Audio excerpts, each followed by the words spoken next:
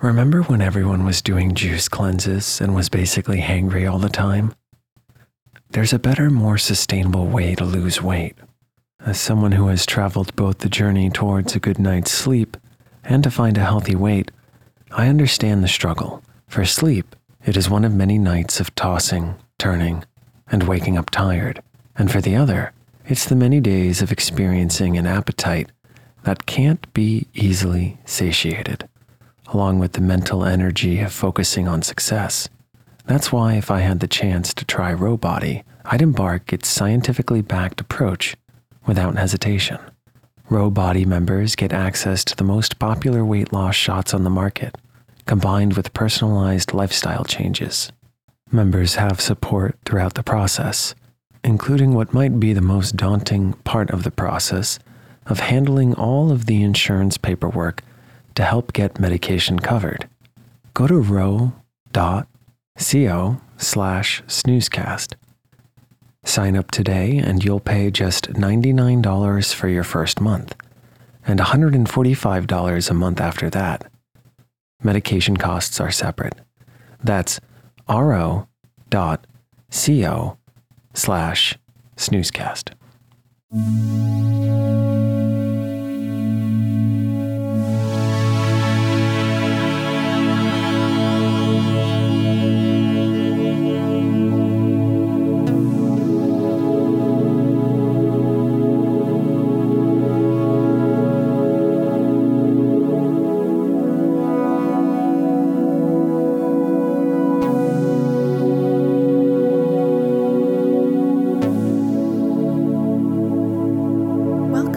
Snoozecast, the podcast designed to help you fall asleep. Find us on snoozecast.com and follow us on social media and wherever you listen to podcasts. If you enjoy our show, please write us a review on the podcast app. Also, share us with a friend. This episode is brought to you by our Patreon supporters and by Spiral Stairs. Tonight, we'll read the second part to The Secret Garden, a novel by Frances Hodgson Burnett, first published in 1911.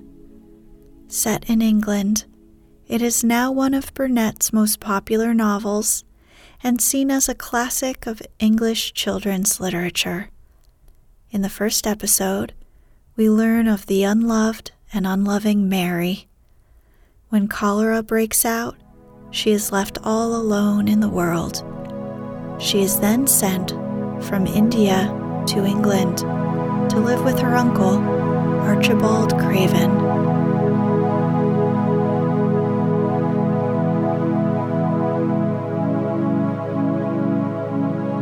Let's get cozy. Close your eyes. Relax your body into the softness of your bed. Now, take a few deep breaths. Since Mary had been living in other people's houses and had had no ayah, she had begun to feel lonely and to think queer thoughts which were new to her. She had begun to wonder why she had never seemed to belong to anyone, even when her father and mother had been alive. Other children seemed to belong to their fathers and mothers, but she had never really seemed to be anyone's little girl. She had had servants and food and clothes, but no one had taken any notice of her.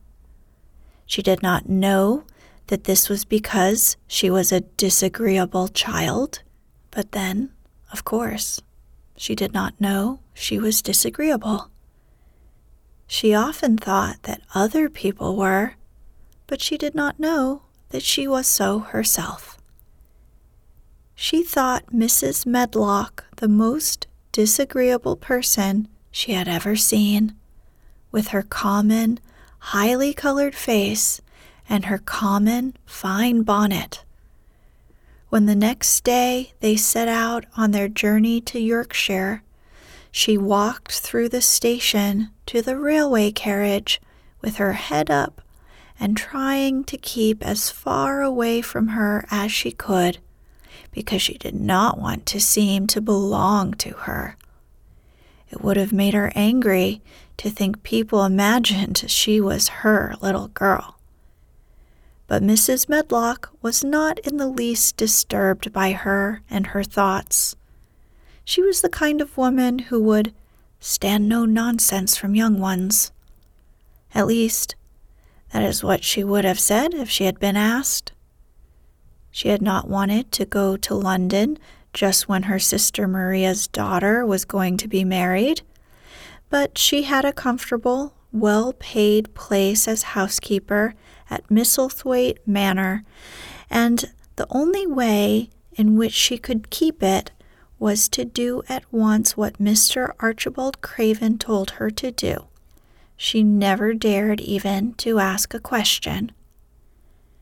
"Captain Lennox and his wife died of the cholera," Mr. Craven had said in his short, cold way. "Captain Lennox was my wife's brother, and I am their daughter's guardian. The child is to be brought here. You must go to London and bring her yourself." So she packed her small trunk and made the journey. Mary sat in her corner of the railway carriage and looked plain and fretful. She had nothing to read or to look at, and she had folded her thin little black-gloved hands in her lap.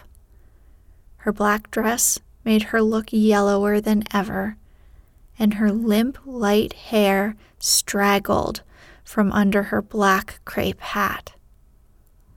A more marred-looking young one I never saw in my life, Mrs. Medlock thought. Marred is a Yorkshire word and means spoiled and pettish. She had never seen a child who sat so still without doing anything, and at last she got tired of watching her and began to talk in a brisk, hard voice. "I suppose I may as well tell you something about where you are going to."